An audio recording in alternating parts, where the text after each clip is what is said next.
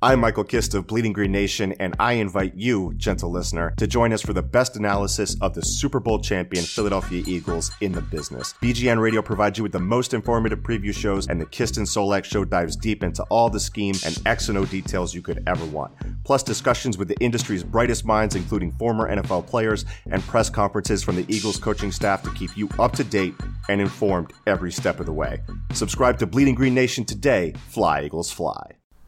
Hello and welcome to episode 68 of the Step Over Pod, where nothing at all has changed and everything is completely as it was for the first 67 episodes. I am Jim Adair. With me as always is Max Rappaport. Max, how you doing? I'm feeling very normal, Jim. Super normal. Nothing is different at all. Nothing weird at all. Nothing weird, nothing strange, nothing odd, nothing different. Very normal, as you can tell by how many times we're saying how normal it is. So with that out of the way, Max, you want to talk about the changes? Yeah, sure. Let's talk about the changes to the podcast. Let's talk about the changes. Yeah. So as of this episode, we are very excited to announce that we have joined SB Nation. We're going to be part of a team of Philly Philly sports podcasts that includes pods on Bleeding Green Nation, Liberty Ballers, The Good Fight, and Broad Street Hockey. Right now, we're the flagship show on Liberty Ballers podcast. There might be some more shows being added in the future, down the line, closer to the season. For right now, basically, everything remains the same in terms of the feed. It'll just be our podcast for now. Like I said, there might be some stuff added in the future. But basically, we've joined, and we're really excited about it. I think one thing that will be really positive about this is that it'll force us to be less bad about never recording podcasts, which is a big detriment to our podcast, the fact that we don't record podcasts. I would say less bad, but not quite good. Yeah, that's true. So it's been about a month since our last podcast. We started as a weekly podcast, and that really fell off sometime around the time I moved to Seattle. It was your fault, man. Yeah, it's all my fault, for sure. Yeah. And then we haven't done one since I visited you in Seattle, so I feel like that's also your fault. That's also true. The city has tainted me.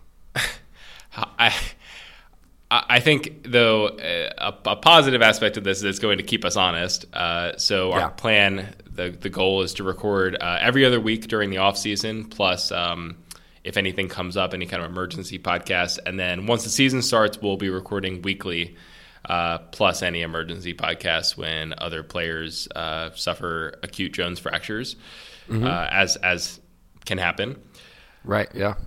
Our plan right now is to record for release on Friday mornings, and we kind of want to get a sense from listeners about how they feel about that. To this point, we've never really picked a consistent day. It's always just been like when we can, when we feel like it. But we'd like it to be a little bit more professional now that we're like actually joining a real thing, and it's not just the two of us talking into a mic and putting it up whenever.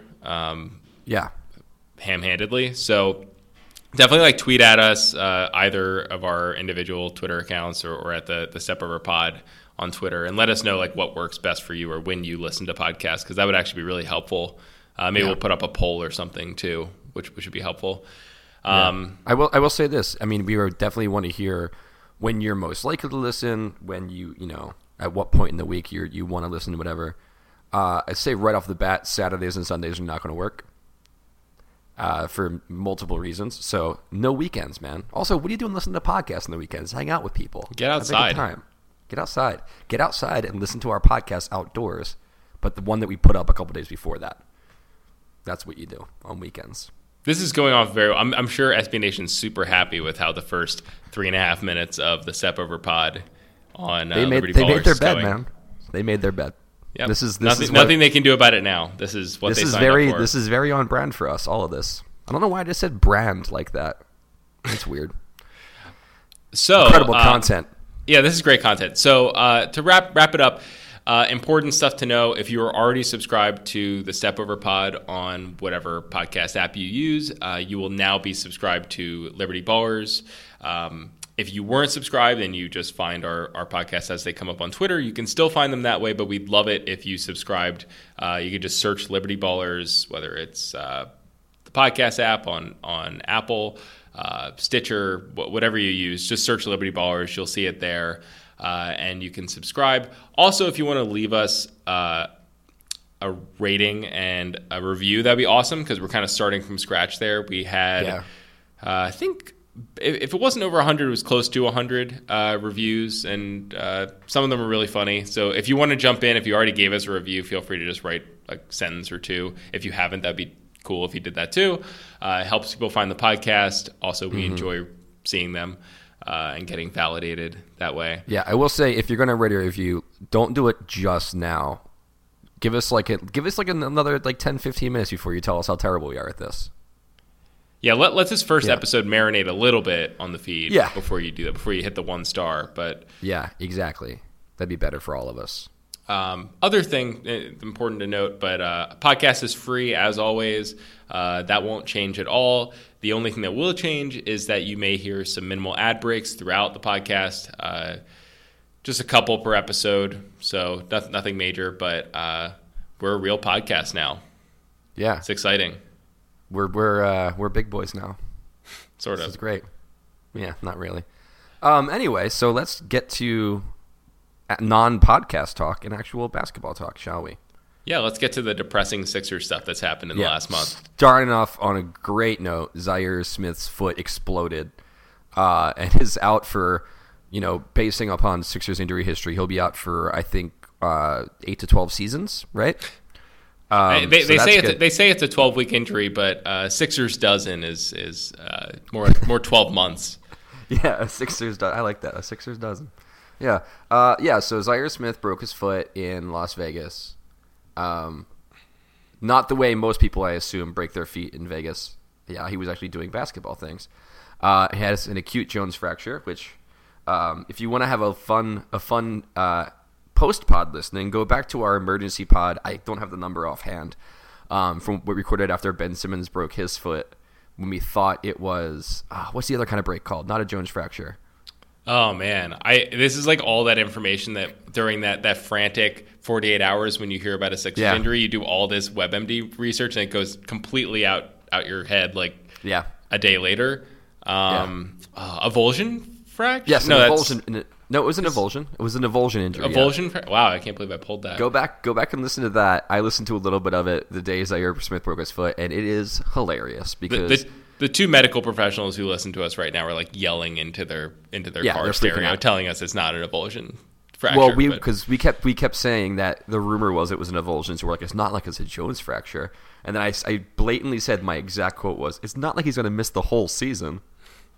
So we're probably wrong about this one too, but yeah. Zaire Smith broke his foot. Unlike the Simmons injury, it was pre-training camp.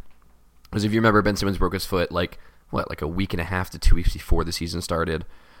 Smith has already had the surgery. He hurt himself about a little bit over 2 months out of the season. So that's, recovery time right there that, Simmons had to do that recovery time during the season. He ended up missing the whole year anyway. But it does change things. I mean, again, Zaire Smith versus Ben Simmons, there's a big gulf there in talent level, importance to the team, et cetera, whereas Simmons missing that full year changed the entire season.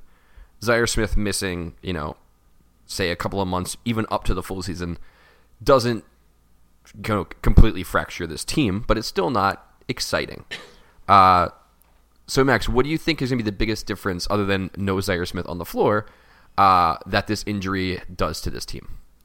Well, I think it does hurt depth a lot. I think a lot is now going to come down to Markelle Fultz and what he looks like coming into the season. And if he's what you hope he is, and he's able to step in, whether that's off the bench or in a starting role, and play 25, 30 good minutes, and you can rely on that, then you're fine. Then between Ben Simmons, TJ McConnell, Markelle Fultz, JJ Redick, you're fine there. Like that's a fine backcourt group, right. And that's if they don't do anything. Like there was the talk about them trading Jared Bayless and some sort of other incentive to get Kyle Korver. Jamal Crawford's been rumored as some sort of pickup, probably with the MLE they still have. But if they don't do that, and you're stuck with Jared Bayless, who's probably not going to play. If he's just wasting away on the bench, or they'll cut him or reach a buyout, and Landry Shamet, who I don't really expect to play a big role this season. Mm-hmm. If Markelle Fultz isn't that, if for whatever reason there's an injury or he just comes back and the shot still looks exactly like it did before, maybe he's more of a like 15, 20-minute. I think even in that case, he's probably still playing some sort of role off the bench without Zaire Smith and Marco Bellinelli on the team.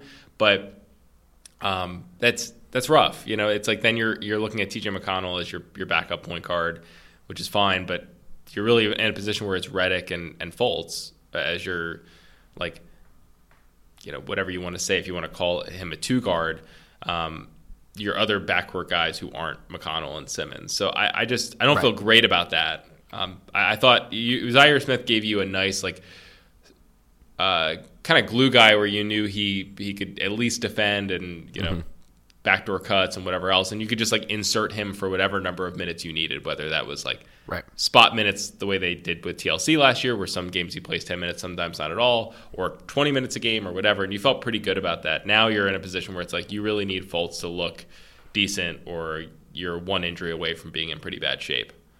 Right. I mean, you look at, you know, Zaire Smith has his defense as his calling card, and you would hope the offense comes around or you can build whatever. But I think we can probably both agree that if you're, you know, essentially a replacement level player, you do better. You help a team more by being better at defense than offense, right? Especially if you're coming in fourth, fifth guy off the bench and you're a solid defender, you're helping the team a lot more than if you're fourth, fifth guy off the bench and you can kind of score but you can't defend. And that's what you're left with now, because you're left with, essentially, you have Furkan Korkmaz and Landry Shamet there, kind of comboing to probably still not play a ton of minutes, but now they're filling a role that is more than they would have had to fill with Zaire Smith getting 0 minutes. It'll be interesting to see. It's going to be weird because, you know, if this had happened a week into the season or a month into the season, you could see how the rotations change. But now you don't know, like, you don't know what the rotation plan was, how many minutes Zaire was supposed to get versus whatever. So instead of, you know, just subbing in someone like a Shamet or a Korkmaz for those minutes, they might just extend the minutes of McConnell and Fultz and just kind of, you know, do some slightly odd rotations, slightly odd lineups to kind of cover that up. But it'll be very interesting to see. I feel like Brett Brown never has his lack of coaching puzzles to get through with having some kind of a general idea of what his team's going to look like and then have a wrench thrown into that. Every single year for 5 years running, that is basically what his job has been. But yeah, it's me interesting. It's like I said, it's not like as brutal of a hit as it is losing someone like a Simmons. But I don't know. I was getting excited for him. I know it's like it's not the sexiest pick in the world, and it's not the sexiest player in the world. But, you know, it's been a while since we've had a rookie who is kind of in that sweet spot of like not crazy high expectations. You're a top 3 pick, and not no expectations because our second rounder will probably stink. So I was kind of excited to, you know, have that pick, which like that's usually just the pick of like a contending team, right? Like that guy who comes in, you know, late lottery or just past the lottery, who can help you out, but isn't like taking a ton of weight on his shoulders because you're a good team and you get that pick there, and he kind of just gives that little extra bump. And missing that is going to be a little bit of a bummer, but it's still going to be interesting. I mean, it's a lot of, you know, no new friends this year. The lineup is pretty similar with some, you know, interesting grab bag of additions to Mike Muscala and Wilson Chandler. So it'll be very interesting to see how that all works out. But yeah, I was kind of excited to see him come in and play. But so that's about a bummer. But as far as we could tell with Simmons, at least, if you heal up and you get rested and you heal right, it doesn't affect you. It doesn't seem to be a problem to bother Ben Simmons at all. Joel Embiid has not been bothered by his foot injury since he took the 2 years off because of it. So yeah, I mean it's a fine look to the future. I'm not worried about his long-term health, but it is just a bummer. Yeah, I feel the same way, and it's. I think it's overall okay. I mean, you look at the way they started last year in terms of their rotation, and like TLC and Justin Anderson and Jared Bayless were playing like pretty decent minutes every night. Like you were leaning on them night in and night out to play a role on the team, and like they're in a better position now just because they have Wilson Chandler. even Mike Muscala, to be honest, like because they have Amir Johnson back and Jonah, in addition to Jonah Bolden, and just like they're just in a better position generally. I think this is the one spot where they come in and you feel like, okay, this is a weakness, right? Like right. if you're one injury away from it being a real weakness for you. But again, that's really only assuming Markelle Fultz falters, because I think right. if he doesn't, you're almost in a position where TJ McConnell is bumped out. So yeah. if you want to give fair, those Zaire Smith minutes to TJ McConnell and have him and Fultz on the floor at the same time in whatever way you like, if Fultz can shoot, then I think that works. Right. I think it could be fine. I think also there's a part of it, I'll let you say what you're going to say too, but I think there's a part of it too where it's like, if this had happened to Mikal Bridges, I would feel worse because you drafted Mikal Bridges. You would have drafted Mikal Bridges in large part to like come in this year and be able to play a role. Right. With Zaire Smith, you had lower expectations, even though he looked good and showed flashes in summer league, and you heard good things about him. But there's a lot that he still needs to work on. Most importantly, his jumper. So if this is like, I guess, real silver lining stuff, but if they're able to take the time, like they've done with other players in the past, especially Embiid being the biggest case, and just like work on different aspects of his game that are weaknesses before he comes back, like that's not the worst thing in the world that it's a guy like Zaire Smith and not someone who's more plug and play. Right. I will say now this is now the third straight off season where you and I have had the conversation of, I'm not sure if they'll be able to find minutes for TJ McConnell. And he always proves us wrong. Finding a way. He's finding a way. I did want to say, since you mentioned TLC, the last time we had this podcast was the night before I left and got on a plane to come visit you in Seattle. And you said, since we hadn't potted in a while, that with our luck, as soon as the podcast went up, they would make some kind of trade. And I corrected you and said, no, it's going to happen when I'm in the air. And what happened, Max? I believe the Sixers made 2 trades while you were in the air. That is true. They made the TLC trade while I was barely out of Pennsylvania airspace. And I landed and turned my phone on, and it vibrated for a good 15 minutes straight, I think. Because I also had my Twitter notifications on, and it was just getting them all at once. And then they also traded Richaun Holmes when I was out in Seattle as well. Yeah, that was sad. And then there was also the rumor about Kyle Korver. They could have pulled off 3 trades in the course of your flight, basically. I think I have to go back now. I have to just live on an airplane. I think so. That's the thing. It's a nightmare, but for the good of the team, you'll do it. I don't like flying. Flying's an absolute nightmare. So also in the 4.5 years we took off between podcasts, about a week ago-ish, the NBA's regular season schedule was released. We had heard rumblings. I think we actually discussed while we were in Seattle about how there were rumblings that they were going to play on Christmas Day again. We were talking about who they would probably play. We were talking about if they would play on like the opening night of the season. Both of those things turned out to be accurate, and both of those games turned out to be at Boston, which is interesting. I want to ask you about that. I know it's like that's less of league choice and more of, like, for example, the Christmas game can't be in Philadelphia because of Disney on Ice. Do you think it's good? Are you just happy to be in a marquee position again where you're having the 5:30 p.m. Christmas Day game and the opening game to the NBA season? Or are you at a point now where you're like, yeah, that's nice and all, but like I wish one of those was at home?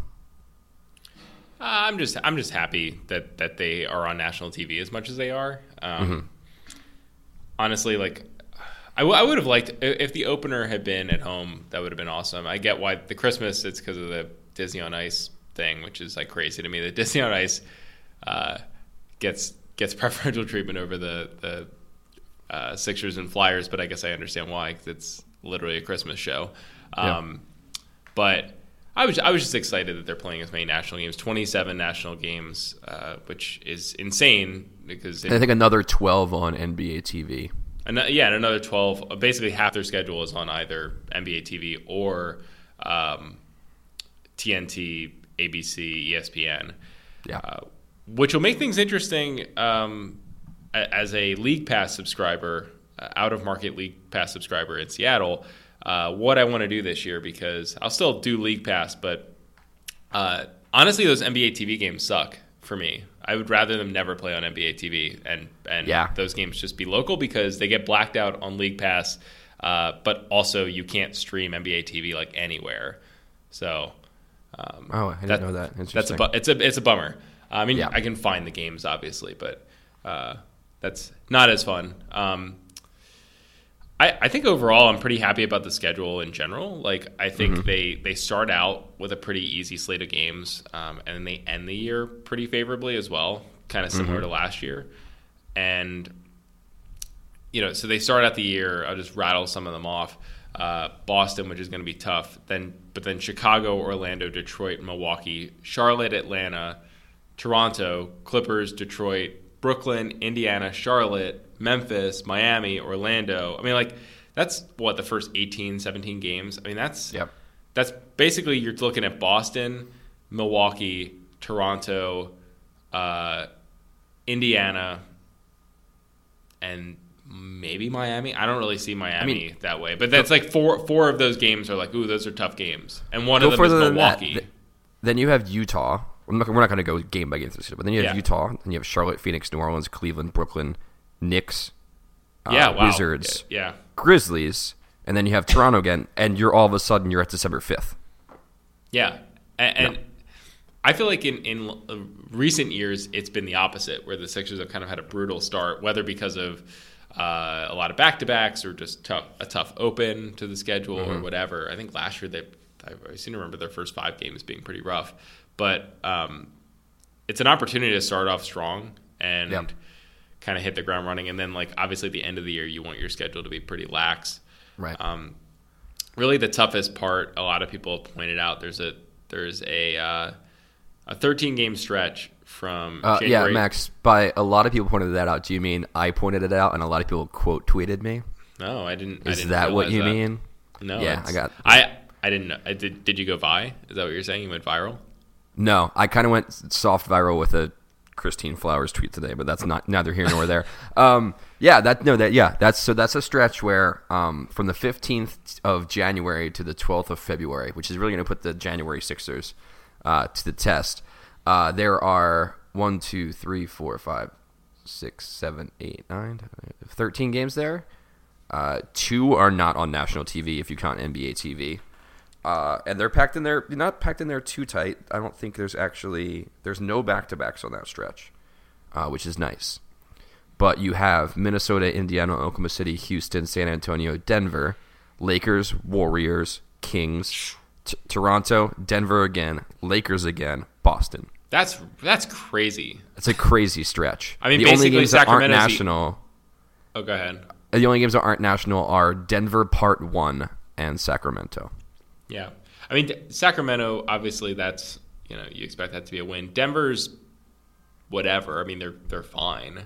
San Antonio, I have no idea what they're going to be like this year. But then the rest of those teams are like, they range from like Minnesota, Indiana teams, like 45-ish win teams, to like the top teams in the league or teams that will probably be up there.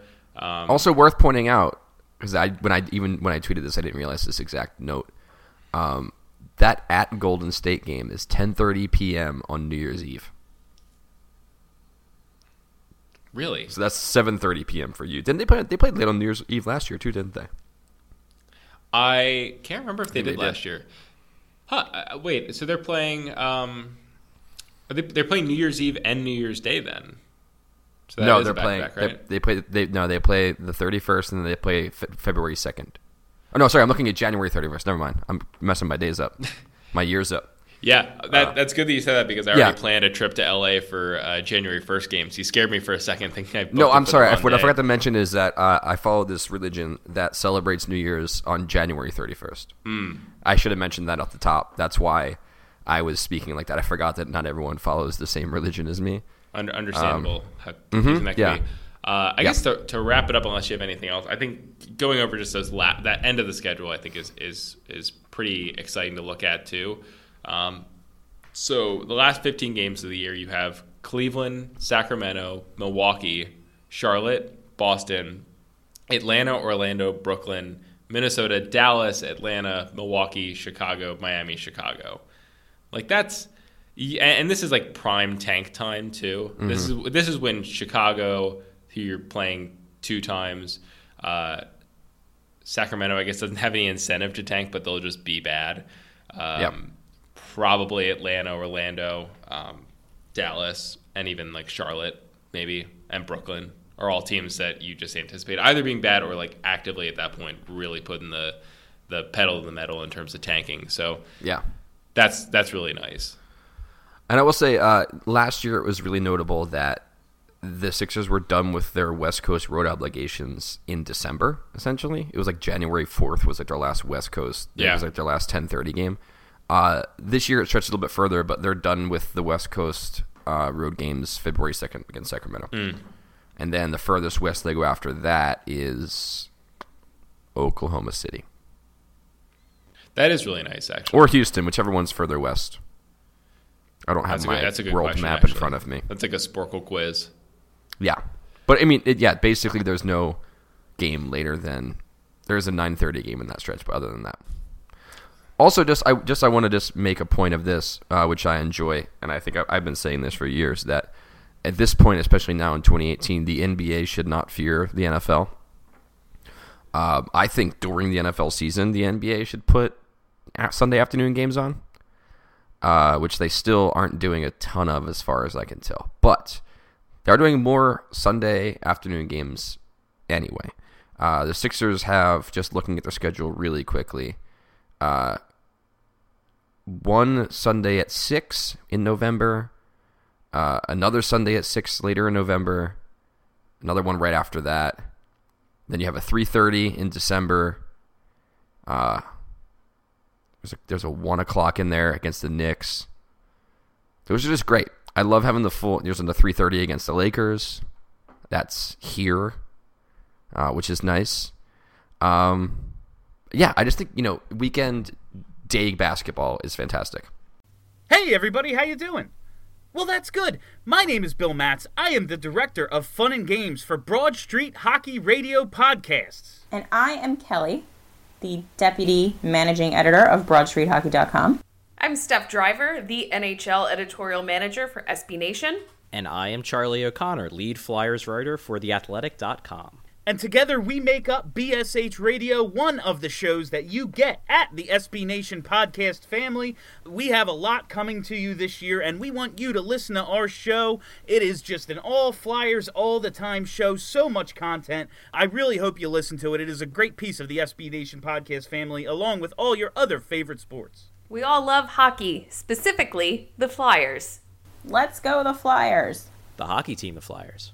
Yeah, I feel like I don't have a lot more to say about the schedule, but I think something that is interesting, sort of schedule related, it's just the over-under was set for the Sixers, and I haven't gone through the schedule and given my, I don't think it's really valuable, but I haven't gone through and checked what's in my head about an over-under against the actual schedule. Right.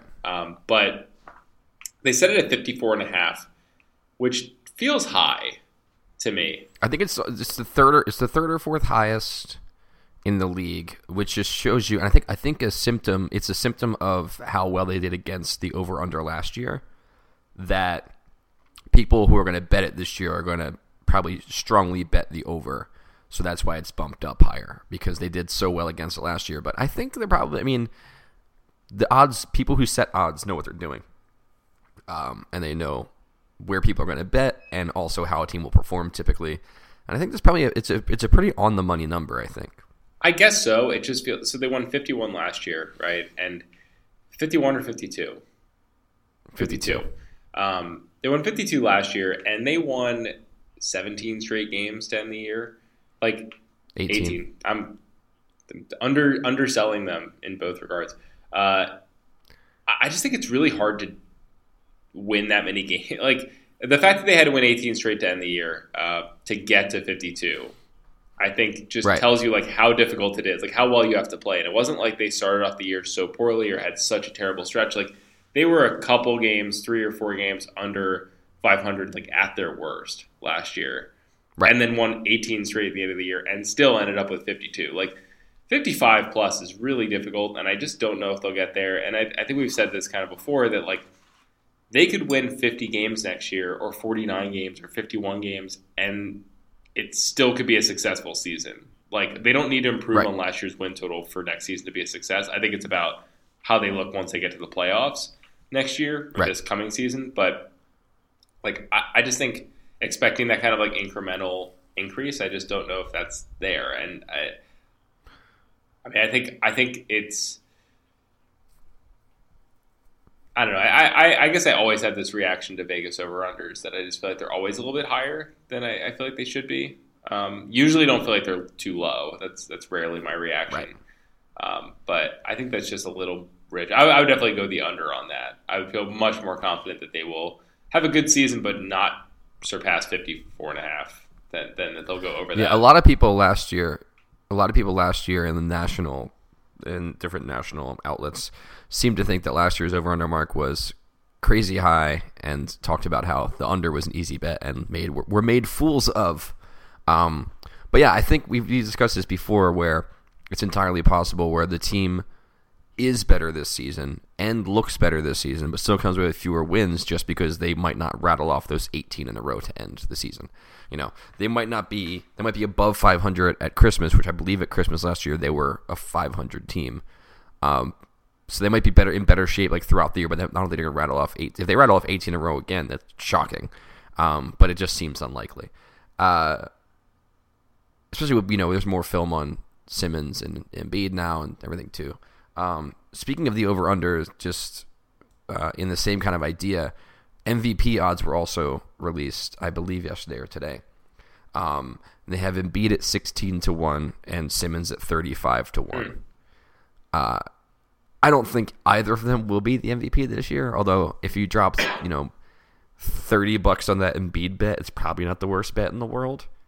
And who knows, maybe Meta World Peace did that, because Meta World Peace said that Joel Embiid will be the MVP this year. And if people, who is the NBA's Nostradamus if not Meta World Peace? So truly. So who were leading the odds, if you remember? I just had them in front of me. Let me pull that up again. Great podcasting, everyone, this is what all around. Love is us scrambling on the computer to pull up information. I just feel like, oh man, if people knew how long we were just not recording for. I just asked because 16-1 sounds pretty decent. Like, that sounds pretty high, given that it's an award where it's you against the field. Yes, it is. Let's see, LeBron 10-3, Anthony Davis 4-1, Giannis 9-2, Harden 11-2, Durant 9-1, Kawhi 11-1, Russ 14-1, Steph 15-1, Embiid and Kyrie are both 16-1. That's shocking that Steph is 15-1. And then right below Embiid and Kyrie is Simmons at 35-1. So he's the next best odds behind Kyrie. I feel like that's bizarre, because I feel like I see some of those guys as having such a better chance. Like Steph, for example, if like KD went down with an injury at some point in the year and the Warriors still won 68 games and Steph Curry was awesome, like he could easily win MVP. That just seems silly to me. Mm-hmm. I feel like Embiid or Simmons would have to do so much. And the Sixers would just have to – I think that's the scenario where they win like 58, 60 games.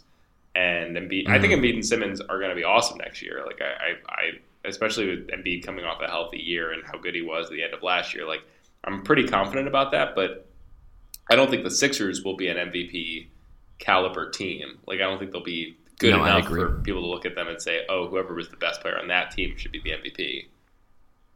Right. Which is, that's basically what the rest of the list behind Simmons is guys who could put in.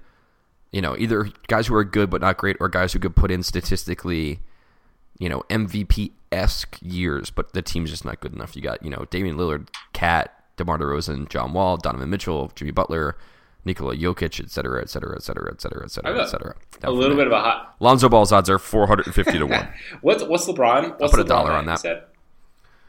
LeBron is at 10-3. See, I actually think this is maybe a hot take. I think Embiid has better chances of winning the MVP than LeBron does.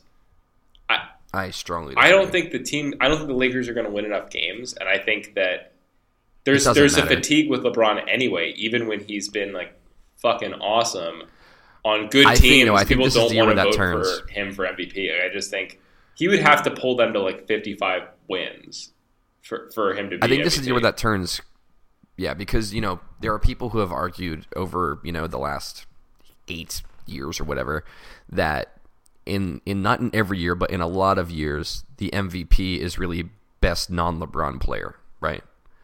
And I think this year, I don't think he was the MVP last year, although he was close. I don't think the MVP before that was close. I think this year might be the year it changes because although the Lakers as constructed might not actually be worse than the Cavs as constructed with LeBron there, the general idea is that they are, because they're younger and they were kind of, mishmashy last year. I think the general consensus among, national people is that this Lakers team with LeBron is worse than the Cavs team with LeBron, which I think is just completely untrue. But I think there's kind of a general idea of that. Plus, he's a year older. Plus, there's the whole Lakers, name and lights kind of deal, which no one really cares about. That's a hot take that I have, that large market versus small market doesn't matter in 2018. None of it matters. We all have the internet. We all see all the games. It doesn't matter. The market size does not matter at all. But in a lot of people's minds, it still does. So I don't think I think LeBron has a much, much better shot than him. You could almost argue that like the bigger factor than market size is time zone. That like the Washington Wizards, playing for the Washington Wizards and playing at 7:30 or 7 o'clock on the East Coast most nights, or 8 o'clock, is more of an impact on like how much recognition you get, how much people see you, than like what market you're in. If it's a West Coast market, the Warriors, people don't get to watch as many Warriors games as they should because they're playing at 10:30 every night. If you're a national writer and you have a vote for those awards, that's not an excuse. Oh, of course it's not. But look at the people who vote for national awards. I know. Yeah. Yeah, I know. That's just, that's the state of it, but that shouldn't be an excuse at all. You got anything else before we go on to the questions? Well, one very important topic is... I just deleted this from my list. You can talk about it. So, as has been like a burning question amongst Sixers Twitter, NBA Twitter, Handedness Twitter, the question of Ben Simmons, whether he is a lefty or a righty who shoots lefty, does pretty much everything else righty, and obviously isn't a very good shooter and doesn't really attempt many jump shots with his left hand. So there's been an ongoing question. Mark Stein reported, kind of as a throwaway in a column he wrote, that he said something along the lines of like, some are expecting Simmons to shoot with, to switch handedness. They were talking about, I think it was a list of the best lefties in the league, and he put Simmons on it and then made some sort of throwaway comment at the end about like, but maybe he won't be on there if what many expect to happen, him switching hands, happens in the near future. And then people ran with that, and Dime tweeted out a link to a story that kind of was this thing they put together based on that comment by Stein. Ben Simmons replies to it with like a crying, laughing emoji. But then it kind of fueled the fire that's already out there. Like there was earlier this year, he threw a baseball at a opening pitch at a Phillies game and threw it right-handed and threw it pretty well with his right hand. He, like I said, I'm pretty sure he writes right-handed. He usually finishes layups right-handed. He passes most often right-handed.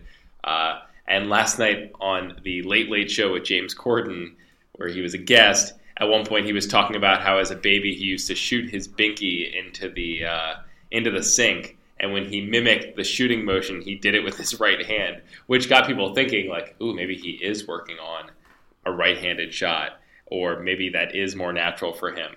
I kind of believe it. I believe the right hand Ben Simmons stuff. Like, I do think he probably should have been a righty. I think the question is like, you're a hand. I'm a hand truther. Yeah, I will not be silenced, and my kind will not be silenced.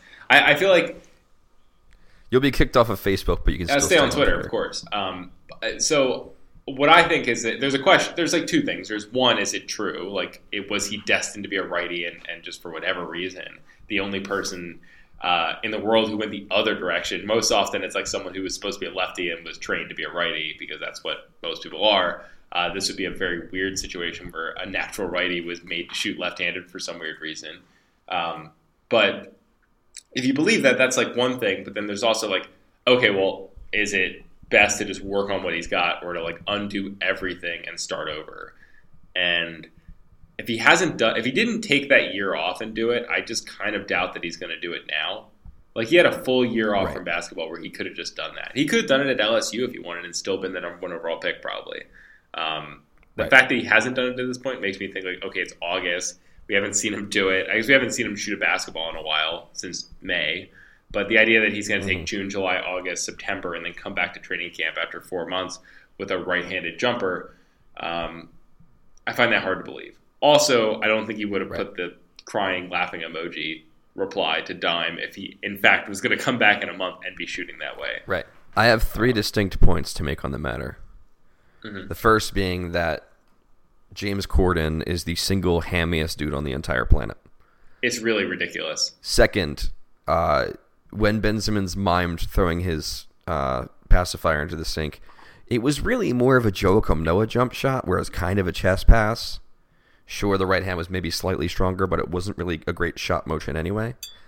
And third is, I think the whole conversation over his handedness is kind of a small-scale example of something that happens on the internet a lot, where people started discussing whether he's a righty or a lefty, and they started talking about it more and more. And then amongst talking about it, they decided that he was a righty, and then after deciding he was a righty, decided that he will be working on it and come back as a righty, all with absolutely zero evidence any of this was happening. Where people talk and they have these conversations, they kind of talk themselves into circles and just decide that it is fact and it is happening with absolutely zero evidence to it, and that's what's happening here. If you want to, if you think he's a righty and you think he should be working on it, then that's one thing. But to like tell yourself that it's happening in the face of zero evidence that any of it is happening is kind of insane. That's insane to me too. I will say that so my dad is legitimately ambidextrous. I'm actually really jealous of it. It's pretty awesome. But he can throw a football, shoot a basketball, do kind of anything equally with both hands, which is pretty cool. It's actually, it would be a huge advantage. Yeah. I mean, obviously, like a lot of baseball players have that. And there are some, and I mean, Ben Simmons is kind of one of them. Like, he can do most things amphibious. With both hands. He's amphibious. Mm-hmm. I don't have that, unfortunately, but I do have a lot of just like useless, weird stuff. Like, I cut my meat with my left hand, even though I'm right-handed. I blow my nose if I'm picking up a tissue, always with my left hand. With my right hand, I'm like useless, and snot gets all over my face. I usually drink like a cup. I will use my left hand for that. Mm-hmm. When I pass a basketball, usually I've realized I'm left-hand dominant. If I'm doing like an over-the-head pass, my left is what leads. I can't shoot a basketball that way at all. I can never finish a left-hand layup. It's always righty. I'm like the reverse Tony Roden, like going up with these like having to do ridiculous things with my body to only use my right hand. Yep. So I kind of relate, and maybe that's what it is for Ben Simmons, where like, yeah, there are a lot of things that are just more comfortable for him to do righty, but shooting a basketball is not one of them. And like shooting a basketball being different than like a floater, which he often does with his right hand, right. Or finishing a layup, which is really different. Like, there's just everything's different about it. Your footwork's different, the way your body's positioned, the kind of arm motion that it is. It's like, I guess I can understand that, and maybe he is not truly a lefty. Like, I think that's pretty obvious that if he's throwing a baseball right-handed, he's not a true lefty. But that doesn't mean that because he does that right-handed that he definitely is a right-handed shooter. Yeah. I just think it's that. I kind of believe it just because it's that combined with the fact that he can't shoot, and his form looks bad. His form looks like if I tried to learn how to shoot with with my left hand, right? It would just look awkward and stiff, and I'd probably shoot like Ben Simmons, right? Yeah, I just think it's not. I don't think he's going to do it. I don't think he's going to do it either. And also, Ben Simmons seems like the kind of guy who wouldn't do it. Yeah,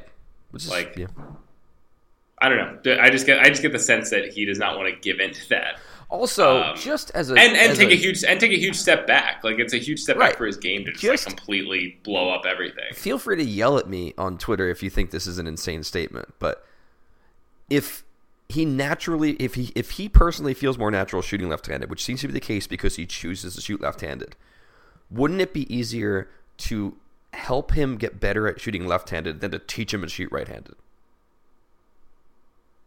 It just seems like common sense. Yeah.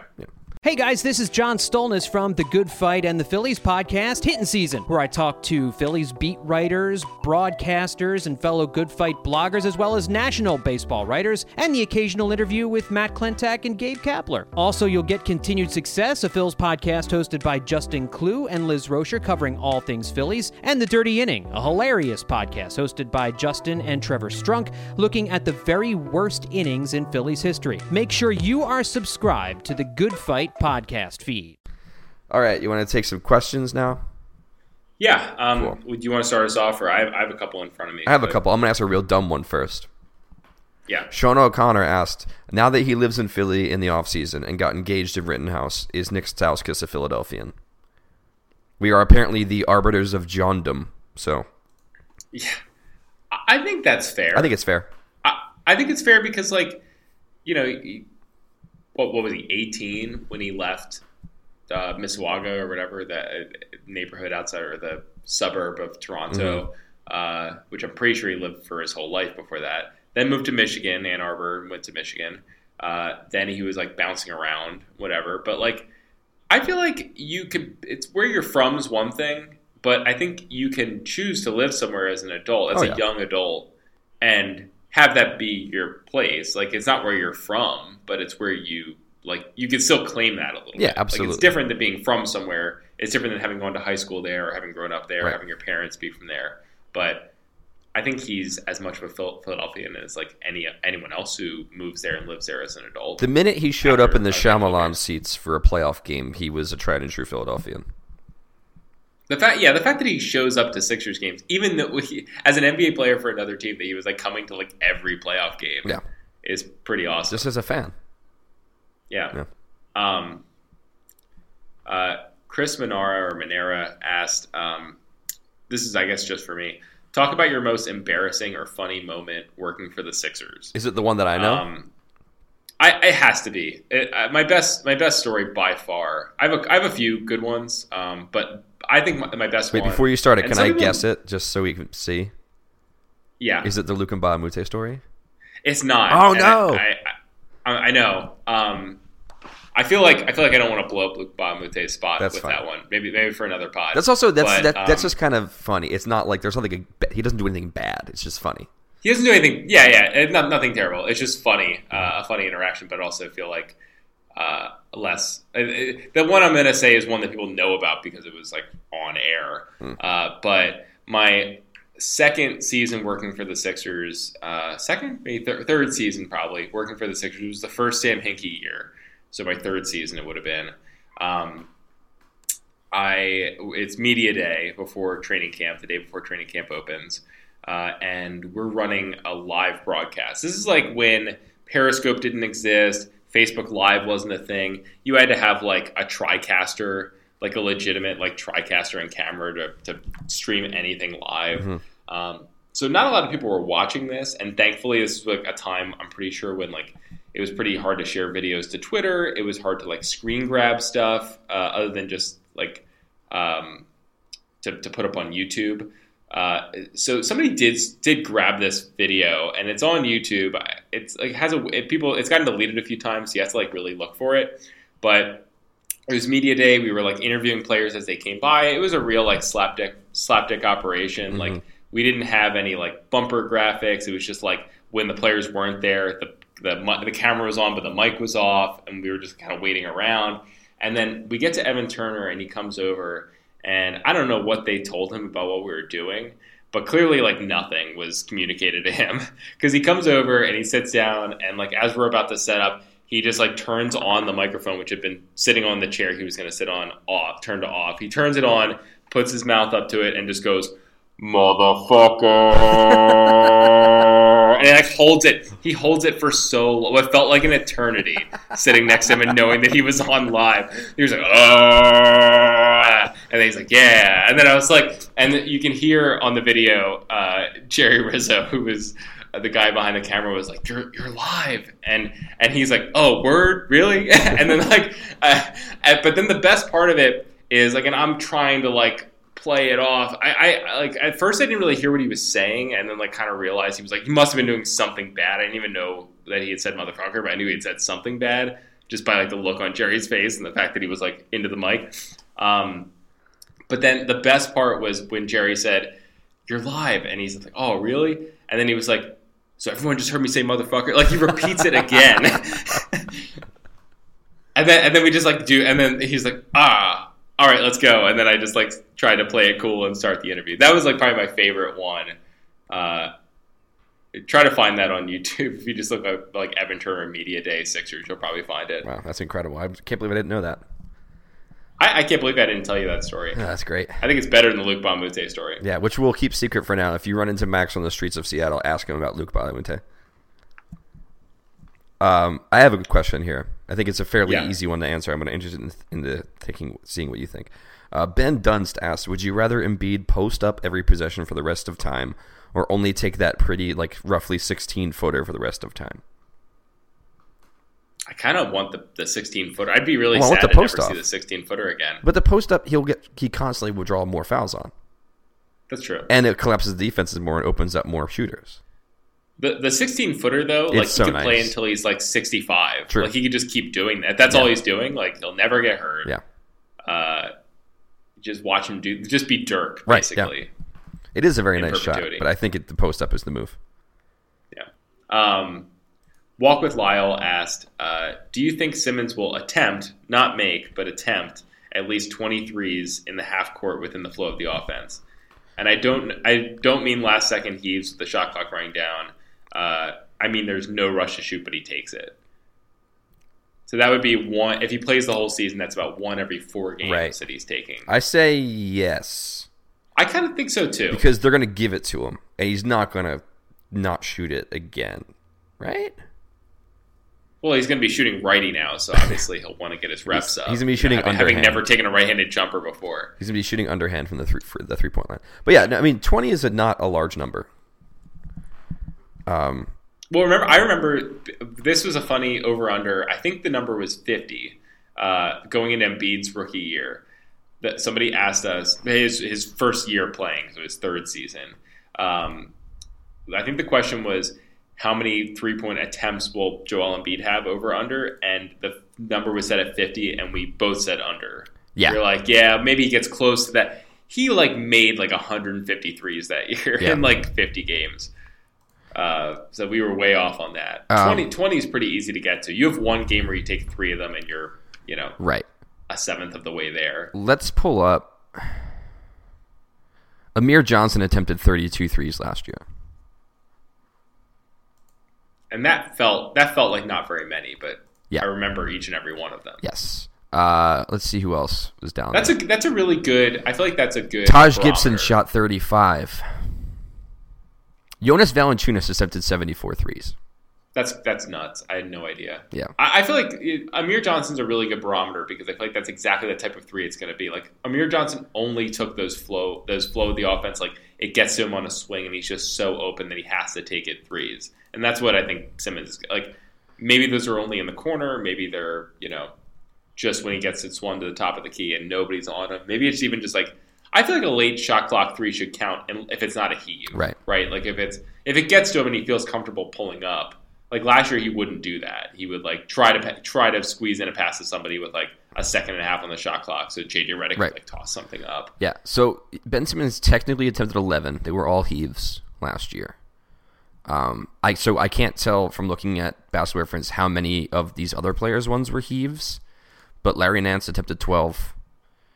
Robin Lopez attempted 14. Timofey Mozgov attempted 18. Zuki, who played how many games last year? He attempted 19 and 18 games. Aaron Baines only attempted 21 until he hit every single one of them possible in the playoffs. But yeah, I think 20 is it's a low number. I think he'll hit 20. Yeah. Seems reasonable. Yeah. Rashawn Holmes attempted 31. John Hare asked, if you had to wear one step over tee for the rest of your life, which one would it be? Well, my answer is not exciting. I have a crew neck of the Unknown Trophy one, which is the Larry O'Brien trophy done in the style of Joy Division's Unknown Pleasures album cover. And I just really love that one. And I spent a long time working on that. And also the crew neck is just very comfortable. The crew neck sweatshirt. So that's one that appeals to a very wide audience. What's your definition of wide, man? People who know what the NBA trophy looks like and also love Joy Division?